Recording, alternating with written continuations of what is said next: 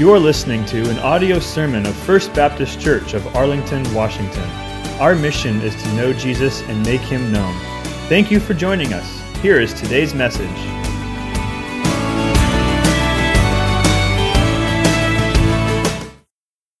Please take your Bible and turn with me to Philippians chapter 2. Philippians chapter 2. Several of you have asked me if I enjoyed my vacation last week. The short answer is yes, I did. I missed some of you dearly, let me just put it that way. But we stayed with some friends down in Cannon Beach, and I don't think I realized how much I needed a vacation until I took one. I even had the opportunity to start some recreational reading there on the beach and enjoy some time with my family. It was nice starting something that I didn't have to highlight or underline along the way. So I started a book called The Splendid and the Vile by Erik Larson. This is an excellent book. It's fascinating. It accounts for Winston Churchill's first year as the Prime Minister of England. If you like books on World War II, I highly recommend this one to you. It's well-written, compelling, and on top of all that, well-researched, with over 40 pages of citations at the back of the book. But what struck me most as I dove into it was how unexpected the characters of history actually are in real life. The preconceptions that I had of Churchill and Goering and so many others throughout the book, they melted away as I began to see these men for who they really were. It's funny how a good biography can do that. It can take the black and white picture that we have in our mind, and it can fill it with color. All of a sudden, these men, their dreams, their drives, and their decisions begin to take shape, and it becomes clear not only what they did, but why they did it. And honestly, that's what Paul does for us here in Philippians chapter 2. He gives us clear commands in stark black and white. He says, come together, be humble, be obedient, don't complain, don't grumble about it, and be different. But he also colorizes the picture with living examples for each principle. He gives us 4 biographical snippets throughout chapter 2, 4 spiritual role models worth emulating. Because these 4 men that he mentions here in this chapter practice what Philippians 2 preaches. Let me remind you of the big picture. The primary point and focus of chapter 2 is found in verses 3 and 4. Where Paul says, do nothing from selfish ambition or conceit, but in humility, count others more significant than yourselves. Let each of you look not only to his own interests, but also to the interests of others. Philippians 2 is all about this attitude of humility. It can be argued that humility is the first of all great Christian virtues. If love is the greatest, humility has to be the first, because you can't come to Christ without it. You can't come to the Lord without humility. The proud person will never get saved or grow in grace. You must continually deny yourself, embrace death, and follow Christ if you are to receive eternal life. Everything else we read about in chapter 2 flows out of this attitude of humility. So who are these 4 humble giants of the faith, worthy of imitation before us? Paul starts at the very top, and he works his way down.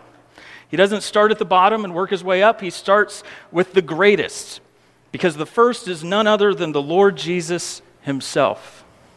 Look at verse 5 there in Philippians 2. He says, have this mind among yourselves, or this attitude among yourselves, which is yours in Christ Jesus. And from there, in verses 5 through 11, he goes on to describe how Jesus humbled himself lower than any man. And so as a result, God has exalted him higher than any man, because above every man, because that's how God works.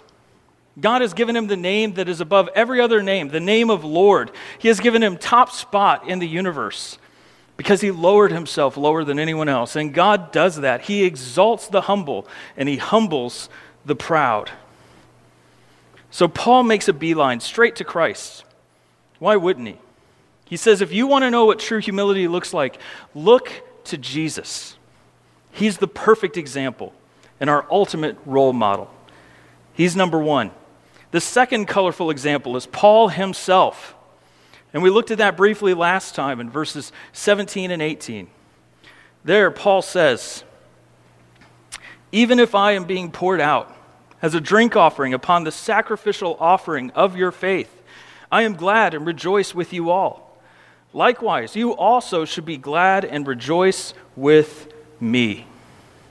Paul saw himself as a drink offering being poured out upon the faith of the Philippians. His ministry was one of sacrifice as he poured himself out for the sake of the church. And in doing so, he shows us what humility looks like. We've seen Jesus and we have seen Paul. That leaves two role models left. So today we're going to look at Timothy in verses 19 through 24.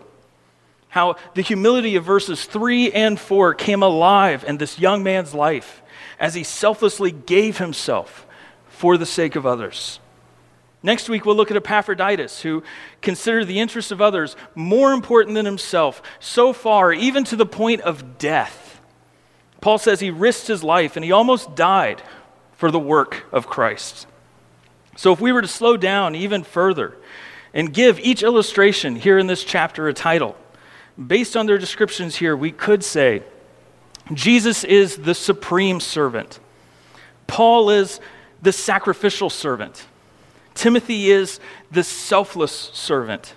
And Epaphroditus is the suffering servant.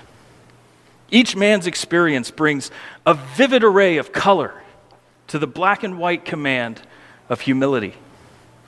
So with that in mind, let's see what Paul has to say about his son in the faith, Timothy, starting in verse 19. He writes, I hope in the Lord Jesus to send Timothy to you soon, so that I too may be cheered by news of you. For I have no one like him who will be genuinely concerned for your welfare. For they all seek their own interest, not those of Jesus Christ. But you know Timothy's proven worth, how as a son with a father, he has served with me in the gospel. I hope, therefore, to send him, just as soon as I see how it will go with me.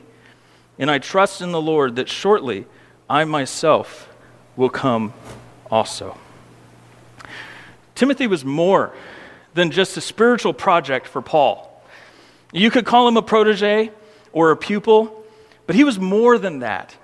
He was Paul's blood relative in the faith. When Paul set out on a second missionary journey, he had Silas and Luke to accompany him. And early on, he picked up this young newcomer named Timothy. Timothy was well known, and he was well respected among other believers. His mother was a Jew who had taught him the scriptures since birth. His father was a Greek who gave him a solid secular education. It's no wonder that Paul decided to bring Timothy along. And soon after that, the church of Philippi was born. Timothy was there for that. He saw it go down. He saw it take place. He knew these people from the very beginning, and he was a part of it. Well, 10 years later, Timothy is in his early to mid-30s, and he's still serving Paul. He's still there by his side. He's in the room with Paul as he writes Romans, 2 Corinthians, Philippians, Colossians, 1st and 2nd Thessalonians, and Philemon. Now, let's not forget that Paul, as he writes this, he's not sitting on a beach somewhere. Paul is under house arrest in Rome. He's chained to a guard 24/7, and he's not alone. Timothy is right there with him. At the very beginning, Philippians 1:1, we are told, he says, Paul and Timothy, servants of Christ Jesus. Paul is the one who is writing this letter, or more likely dictating this letter. But it also comes from Timothy, because Timothy is there in the room with him. So the Philippians are not the only ones. They're not even the first to hear this letter read out loud. And Timothy is hearing it all first. And by signing his name alongside Paul's, it's safe to say that Timothy knew what Paul was about to write. He knew what Paul wrote about him to the Philippians. We have no indication that Paul asked Timothy to leave the room while he adds this glowing little review of his ministry. We have no reason to believe that he covered that part of the parchment with his hand and told Timothy, now no peeking. Don't look at what I'm about to write.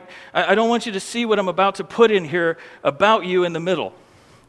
There's no indication of that. No, he commends Timothy in front of Timothy. And he does it without apology.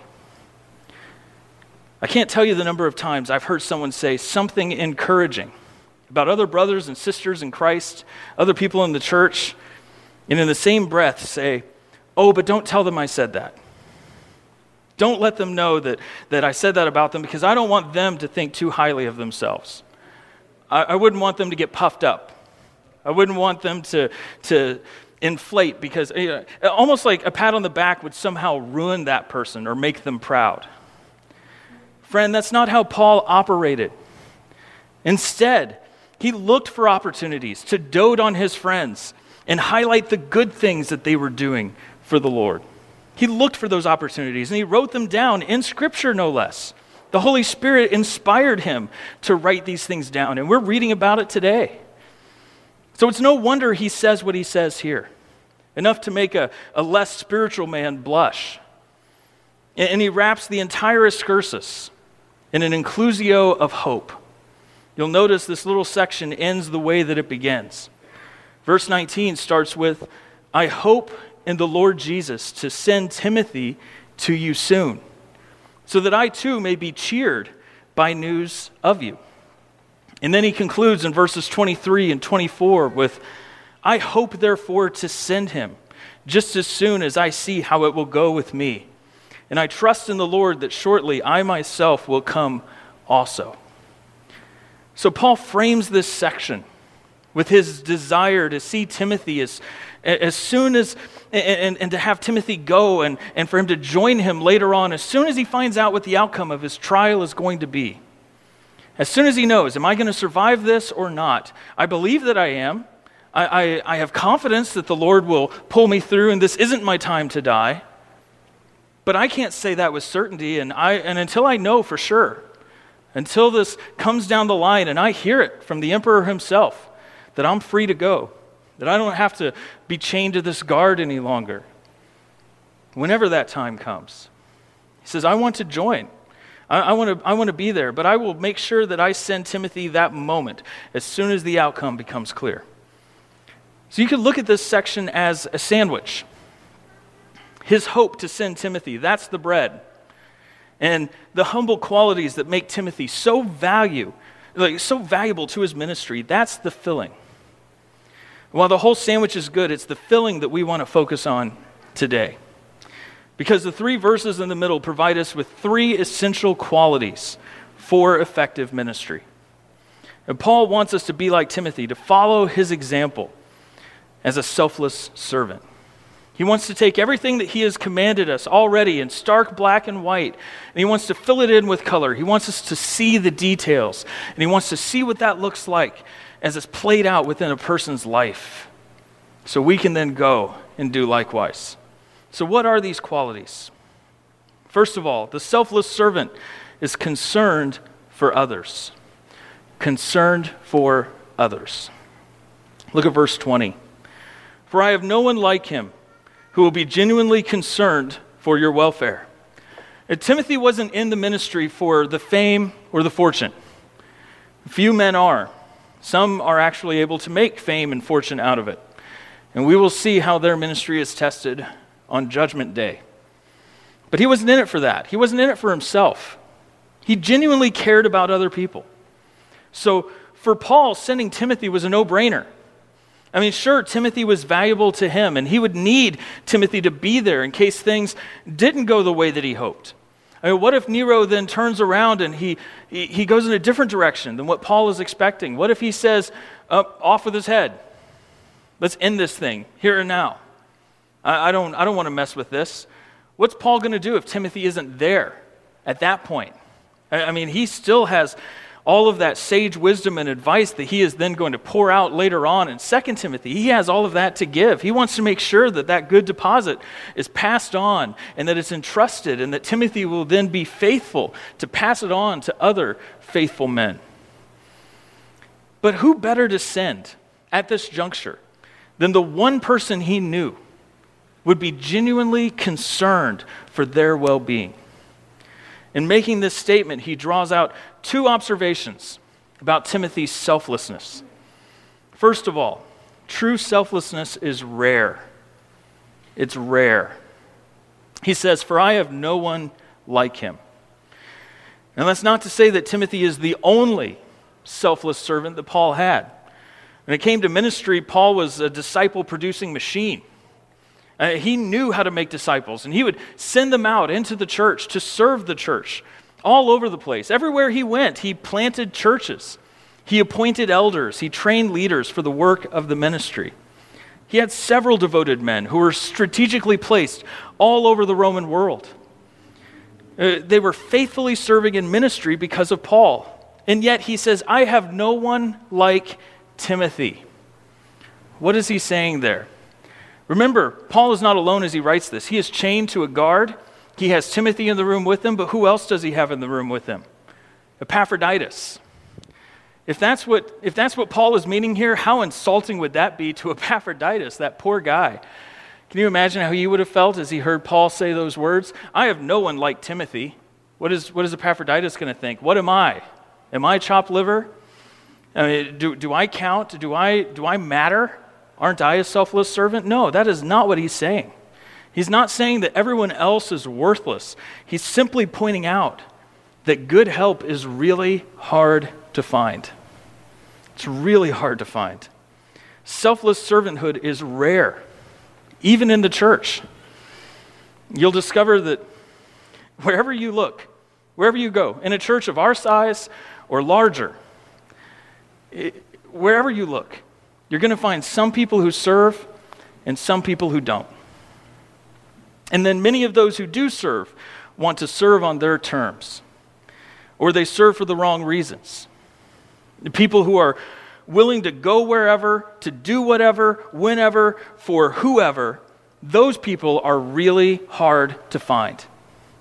People who are truly selfless are incredibly rare. And those are the people who are invaluable to ministry. Good servants don't grow on trees. So Paul is saying, I am sending you my best. I'm giving you the best that I've got. Interestingly enough, when you look at the various translations of this verse, here's what you get. The NASB says, "For I have no one else of kindred spirit." The King James says, "For I have no man like-minded." And the Holman combines the two by saying, "For I have no one else like-minded." Literally in the Greek, you have three words here in a conjunction that doesn't get translated. And he says, "No one I have of equal soul." No one I have of equal soul. The word for equal soul here is a compound word. It's isopsychos.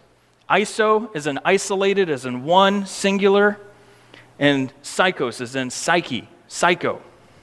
Not as in psycho as in out of your mind, but psycho as in of the mind, of the heart, of the spirit. He's saying that he is one in heart, one in mind, one in spirit. Paul says, Timothy and I, we're on the same page. We're in sync. We're stepping together. We're not going off in opposite directions. We're not trying to forge our own path in ministry. We are together in this. We are moving in the same direction with the same force and the same actions. Timothy and I are as one. We think alike, we love alike, we hate alike. It is as if he and I were the same person. Again, it's been 10 years. This relationship between Paul and Timothy started over a decade ago. And Timothy has had plenty of opportunity to learn from the Apostle Paul. Plenty of opportunity. Later, Paul would write to Timothy in that last letter of his, 2 Timothy 3, verses 10 through 11. He'll say, "You, however," this is speaking to Timothy, he says, "You, however, have followed my teaching, my conduct, my aim in life, my faith, my patience, my love, my steadfastness, my persecutions, and sufferings." Wow. He says, "Look, son, you've had a front row seat to my ministry. You've seen it all. I've had nothing from you. You know what makes me tick. And I know that you and I, we're together in this. And Timothy didn't just hang out or go get coffee for the apostle. Timothy wasn't just there. He didn't hang around in the background. He didn't just watch the apostle do his thing. He followed him. His teaching, his conduct, his aim in life, his faith, his patience, his love, his steadfastness, persecution, sufferings, and whatever else the apostle went through. And Timothy followed him and imitated him and learned to live like Paul. It's no wonder that the two of them were of one mind. One mind. After all, Jesus affirmed in Luke 6:40, a disciple is not above his teacher, but everyone, when he is fully trained, will be like his teacher. Timothy was a rare jewel to the Apostle Paul. This is the only time this word, isopsychos, appears in the Bible. And Paul uses it this one time to describe his selfless servant who supported his ministry and became more than a friend. The question for us is, how do we get there? How do we get there? How do we become like Timothy and become like-minded with Paul? How do we go beyond attending church services once or twice a week or serving where we want on our terms without being told what to do? How do we go beyond that? The answer is simple. If you want to think and act like Paul, whose main goal in life was to think and act like Jesus, you have to master this book. You have to be in the book. You have to know the Bible. You have to know it well. You have to know what it says and do what it says. You can't develop a biblical mindset outside of the Bible. That doesn't make any sense. You have to be in this book for the purpose of being changed by it. And let me say that this is one of the most depressing aspects of gospel ministry. It's the most depressing aspect for so many of us. This rarity of this attitude in the church. We need more Timothys. As I was preparing this message this week, I found myself praying that, Lord, bring us Timothys. Make us Timothys. Work in our hearts. Lord, how can I be a Timothy? That's the first observation about Timothy's selfless servanthood, here in verse 20. We also see that true selflessness is real. It's rare and it's real. He says, "For I have no one like him who will be genuinely concerned for your welfare." Timothy was wholeheartedly devoted to Christ. And he was wholeheartedly devoted to Paul and Paul's ministry. But he was also wholeheartedly devoted to the church. He genuinely cared about the welfare of others. The word that Paul uses here is that word concerned. It's a really interesting word in the Greek. It can be translated either positively or negatively, depending on the context. For instance, this same word will be translated negatively later on in chapter 4, verse 6, when Paul says, "Do not be anxious for anything." That word anxious, it's the same word here for concerned in our text. In Matthew 6, this word is again translated anxious or worried. How many of you can add a single day to your life through worrying, through anxiety, through being anxious? Again, that is a negative translation of this same word. But like Philippians 2:20, this word can also point to a positive form of anxiety. That is a deep care, an attentive desire, or a profound concern. And that's what Timothy has for the Philippian church. Again, his deepest concern is not for himself, but for them. And that, friends, is a healthy anxiety. It's a healthy concern. It's a biblical form of anxiety that is genuinely directed towards others. You see, true selflessness is not anxious about what other people think about you, or what other people are doing or not doing for you. It's not concerned with your own welfare. It's concerned with the welfare of others. D.A. Carson writes, and I love this, I thought it was so good, had to throw it into this message. D.A. Carson writes, "Emulate those who are interested in the well-being of others, not their own. Be on the alert for Christians who really do exemplify this basic Christian attitude, this habit of helpfulness. They are never the sort who strut their way into leadership with inflated estimates of their own importance. They are the kind who cheerfully pick up after other people. They are not offended if no one asks about them. They are too busy asking about others. Tell me, are you that kind of Christian? The kind who cares deeply for your brothers and sisters in Christ? When someone needs a meal, do you make it? When someone needs a ride, do you give it? When someone needs a friend, are you there for them? Do you pray for those who are in pain? Or do you expect others to just do that for you when your body gives out? Do you lend a hand or offer criticism? Do you give to the needy or complain about being ignored? How about we take it a step further? How about we take it as far as the text goes? Are you genuinely concerned? Are you genuinely anxious? Do you have a deep, gut-level desire for other people? Do you feel it? Are you compelled to serve others out of toilsome duty or true desire? Do you have an undeniable biblical anxiety or concern for other believers? You see, verse 20 packs a punch because real, genuine, authentic selflessness is rare and beautiful and hard to find. Timothy was an incredible force for the gospel because he was useful in the hand of God. The selfless servant is concerned for others. That's number one. Number two, the selfless servant is concerned for Christ. Concerned for Christ. Look at verse 21. He says, "For they all seek their own interests, not those of Jesus Christ." Who are the they that is mentioned here in verse 21? If Timothy is genuinely concerned for the welfare of the Philippians, then the people that are mentioned here in this verse, they are obviously not that. There's a contrast that is taking place here between verse 20 and 21. These people may appear on the outside to be on the outside of themselves, but they are actually self-absorbed. When he says they all seek their own interest, he's talking about those in Rome who are preaching Christ but causing him grief.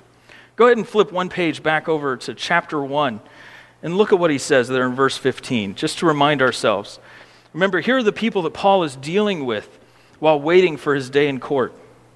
Verse 15, he says, "Indeed, some preach Christ from envy and rivalry, but others from goodwill." So there were some that were preaching from goodwill, but others were envious and they were full of rivalry. "The latter do it out of love, knowing that I am put here for the defense of the gospel, and praise God for those few. But the former proclaim Christ out of selfish ambition, not sincerely, but thinking to afflict me in my imprisonment. What then? Only that in every way, whether in pretense or in truth, Christ is proclaimed, and in that I rejoice." So Paul had a good attitude. And that word pretense there, it means hypocrisy. Whether it's with a mask or not, whether it's genuine, whether it's real, like my brother Timothy that I'm sending to you, whether it's real or not, whether it's just a facade, whether it's just an act, whether it's surface level, maybe it's an inch thick.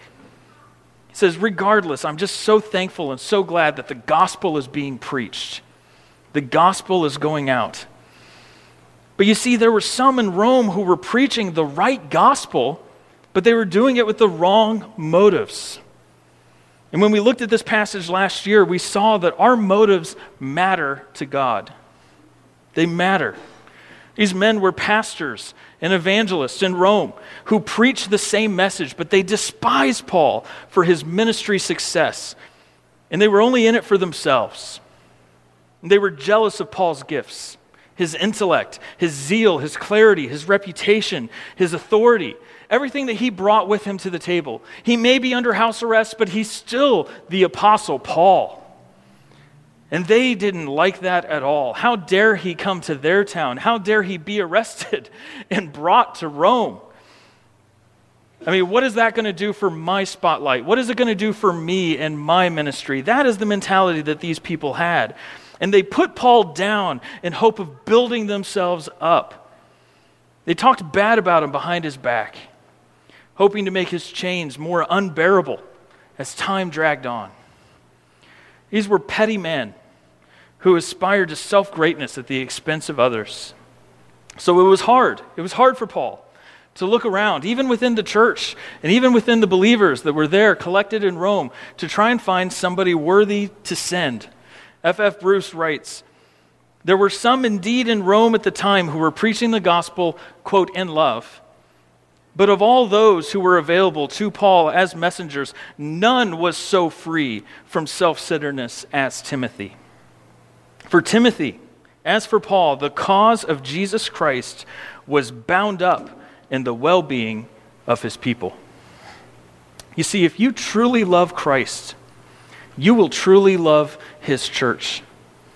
And one of the greatest expressions of love for Christ is to love his people. The two go hand in hand. Ephesians 5 tells us that Christ loved the church, and he gave himself up for her, that he might sanctify her, having cleansed her by the washing of water with the word, so that he might present the church to himself in splendor, without spot or wrinkle or any such thing, that she might be holy and without blemish. Church, if you want to be like Jesus, if you want to think and act like Jesus, if you want to become more and more like your Savior, a good place to start is to start caring about what Jesus cares about. Don't seek your own interest. Don't do it. Seek his. When Paul says they all seek their own interests, he's saying, I am surrounded by Christians who are all wrapped up in doing their own thing. That's what he's saying. He's saying, I'm surrounded by believers, Christians, people who know the gospel well enough to share the gospel. But they're so wrapped up in themselves. They're so wrapped up in their things and what they want and their agendas and all of their own desires. And I can't send any of them. In other words, they're too busy thinking about themselves to think like Christ. Let that sink in for a moment. It's possible to get so caught up in our own little worlds, even in the work of the ministry, and lose sight of what really matters to Christ. Guess what? I realize that this runs countercultural to everything that we've taught and everything that we've learned since we were kids, but the Bible is clear. The Bible is crystal clear. God does not want us to live for ourselves. That is not God's desire for you. He doesn't save you for you to then turn around and live for yourself. I know it's radical, but it's true. We're told time and time again throughout Scripture to deny ourselves for the sake of everyone else. 1 Corinthians 10:24 says, let no one seek his own good, but the good of his neighbor. A few verses later, Paul says, I try to please everyone in everything I do. There's a verse that's just ripe to be abused by the seeker-sensitive community. He says, I try to please everyone in everything I do. Why? Not seeking my own advantage, but that of many, so that they may be saved. Even the definition of love, found later in 1 Corinthians 13, says love does not insist on its own way. Love is all about giving, not getting. It's self-denying, not self-gratifying. The selfless servant is one who is concerned for others, but is also concerned for Christ because he is compelled by the love of Christ to serve Christ and to serve others because he loves his Savior. That's number 2. And finally, the selfless servant is concerned for the gospel. Concerned for the gospel. Look at verse 22. He says, but you know Timothy's proven worth, how as a son with a father, he has served with me in the gospel.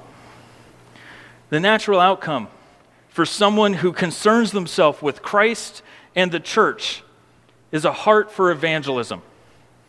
You can't share what you don't have. And if you don't have the gospel, what you do have isn't worth sharing.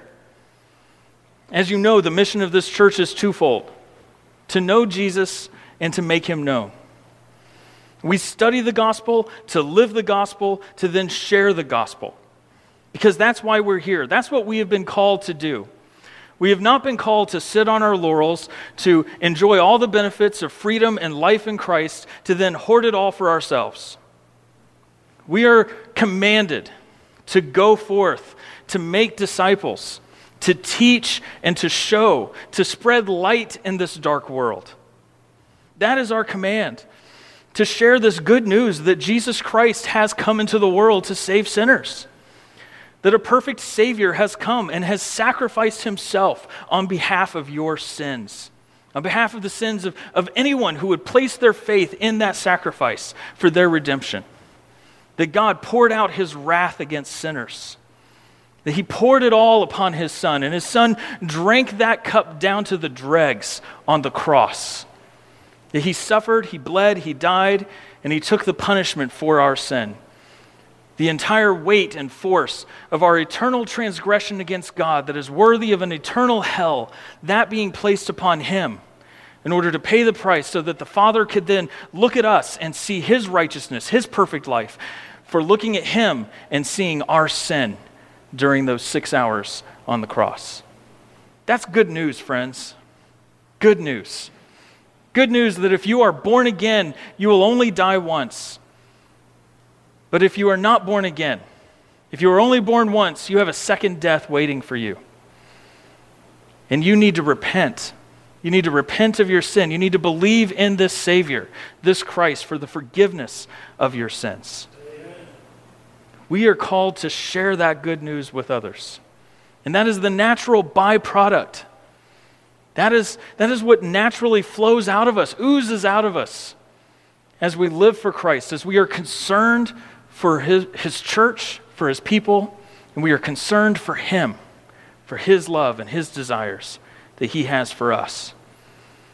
Now again, just like verse 20, Paul gives us two more observations about Timothy's selflessness here in the text. First, we see that true selflessness is steady. It's steady. It's rock steady. He says, you know Timothy's proven worth. The word for proven worth here means tested true. It means to pass with flying colors. And Timothy did more than just read books about the ministry, as good as that is, as helpful as that might be. He lived it. He experienced it firsthand. I remember hearing in school about this young man in his late teens, early 20s, who had never been married, never had kids. But that didn't stop him from writing a book on parenting. Now you have to wonder, who's going to buy that book?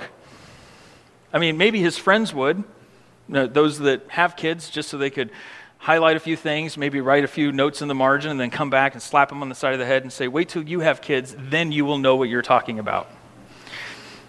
I mean, who's going to read it? In a sea of parenting books, why would anyone invest their time in reading that one? Because if you're a parent, you know that there are a lot of things you don't know until you're there, or more likely, once you're on the other side of it, and then you bang your head up against the wall and you try to warn others as quickly as you can, don't do what I did, because here are the lessons that I learned along the way. Timothy had seen it all. He had experienced it all with Paul. And Paul knew that he could count on Timothy to remain faithful and to stay the course no matter what. Whereas others like John Mark abandoned him. And as time continues to become more and more tempestuous and tumultuous for him, as the tests come through, as times get tough, there are those who will fail the test. But Timothy proved himself faithful. He was tough. He was true. He was trustworthy. He had the scars to prove it. And those who are truly selfless are truly steady. They don't waver. They don't retreat or run at the first sign of danger. Again, Timothy is young. Timothy is in his early to mid-30s. He's not an older man. But at the same time, he's not fresh out of college. He's not new to the game. He's got a few miles on his odometer. After 10 years of sticking it out with Paul, he's proven himself. It's no wonder that Paul can say with certainty that he can depend on Timothy. And you can depend on Timothy too. I'm sending you someone that you know is reliable. I hope and pray that the same can be said for us. Are you one of those? Are you one of those faithful few that others rely upon when they need help? Do people turn to you because you're dependable, you're steadfast, your worth is proven? Or are you just another member, a consumer and not a contributor? Listen, churches are full of too many people who start strong, but they fail the test when they come. They fall over with every puff of wind, and then they blame everyone else for their failure. You want to know who the faithful few really are? You want to know who those Timothys of the church really are? Those faithful few that stick it out, that stand the test, that make it? It's simple. They're the ones who, after the battle is over, are still standing, who are still with you. They don't disappear when you need help. They don't get out of Dodge as soon as the bad guys roll into town. They don't hop from church to church. They don't turn their backs on the work that needs to be done in serving Christ and the church and the lost. The selfless servant is one who puts his hand to the plow and forges ahead when times are tough. He says, this is my church. This is my ministry, my mission field. This is my sacrifice for my Savior. And in doing so, he passes the test and he proves his worth as a faithful servant. And then finally, we see true selflessness is submissive. Submissive. It's steady and it's submissive. Paul goes on to say, how as a son with a father, he has served with me in the gospel. That word served is the verb form of the word slave. Slave. Literally, he says, he has slaved with me. Notice Paul says, with me, not under me. They were in this together, slaving away for the gospel. And yet their relationship was that of a father and a son. In other words, Timothy chose to humble himself and serve alongside Paul. Not so much today, but in the ancient world, it was common for sons to work alongside their fathers in order to learn the family business. That meant that they had to give up. They had to give up whatever dreams or aspirations they may have had. They had to continue on in their father's footsteps. And in order to do that, they had to set their own personal desires or dreams or whatever else they may have had in the wings aside. That's the picture that Paul paints for us here. Timothy had a lot going for him. He was young, he was gifted, he was more than capable of forging his own path. But where Paul went, he went. And when Paul told him to go, he left. He made it his ambition to serve Christ by serving Paul. And as wonderful as Paul was, perhaps the greatest Christian to ever live, he still had his flaws. In fact, turn with me for a moment to 1 Corinthians chapter 4. 1 Corinthians 4. We tend to think very highly of Paul and his work now that the canon of Scripture has been closed. And the Spirit used Paul to write so much of it. But look at how Paul describes his own ministry here to the Corinthians in chapter 4, starting in verse 9. He says, "For I think that God has exhibited us apostles as last of all, like men sentenced to death, because we have become a spectacle to the world, to angels, and to men. We are fools for Christ's sake, but you are wise in Christ. We are weak, but you are strong. You are held in honor, but we are in disrepute. To the present hour we hunger and thirst. We are poorly dressed and buffeted and homeless, and we labor, working with our own hands. When reviled, we bless. When persecuted, we endure. When slandered, we entreat. We have become and are still like the scum of the world, the refuse of all things." That's the life that Timothy chose for himself. That's who he hooked up with. He decided to hitch his wagon to the scum of the world, the refuse of all things. Sinclair Ferguson writes, "This kind of relationship is a common pattern in Scripture. Moses had Joshua, Elijah had Elisha, Peter has Mark. Leaders must prove themselves by serving with others first. It is thus that they learn not only how to lead, but what it's like to be led." Unfortunately, some of us want to be leaders, but have never allowed ourselves to be led. Whatever leadership gifts we may have, we lack the one thing needful, a servant spirit. End quote. Friend, when it comes to ministry, there are no shortcuts. Ask yourself, how low are you willing to go to be like Christ, Paul, or Timothy? Will you still serve if no one else knows that you did it? If someone else gets the credit? If it means giving up your ambition for theirs? Is it worth it to you if you don't get that pat on the back that you believe you deserve? You see, selfless servants like Timothy are rare. They aren't a dime a dozen. They are few and far between. They're real. They genuinely care deeply for the welfare of others. They're steady because they keep passing the test. As life keeps throwing more and more at them, they keep standing up for faithfulness, for truth, for what is right. And they are submissive, ready to sacrifice their personal glory for the sake of the gospel. This is what colorized Christianity looks like. A humble attitude will change the way that you live your life. It will affect you. You will not be like everybody else. Because unlike everyone else, the selfless servant is concerned for others, concerned for Christ, and concerned for the gospel. Let's pray.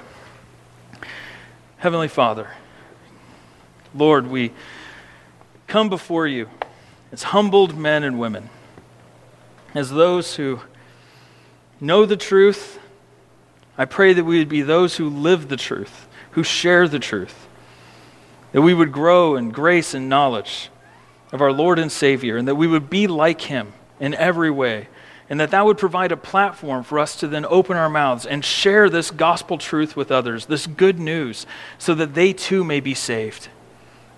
And that they too may then, as spiritual babies, grow into mature manhood, that they would serve others, that they would become effective, useful servants, tools in the hand of an awesome and mighty God. Lord, we pray these things. We long for these things. We desire these things here within our congregation.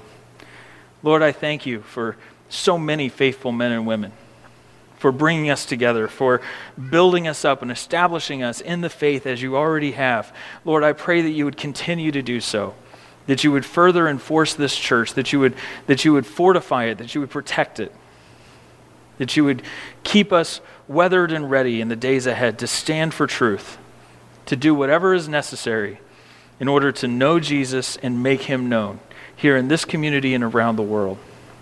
God, we love you. We thank you again for your grace, for your love, for your kindness, your tenderness towards us. We pray all of these things in your precious and holy name. Amen.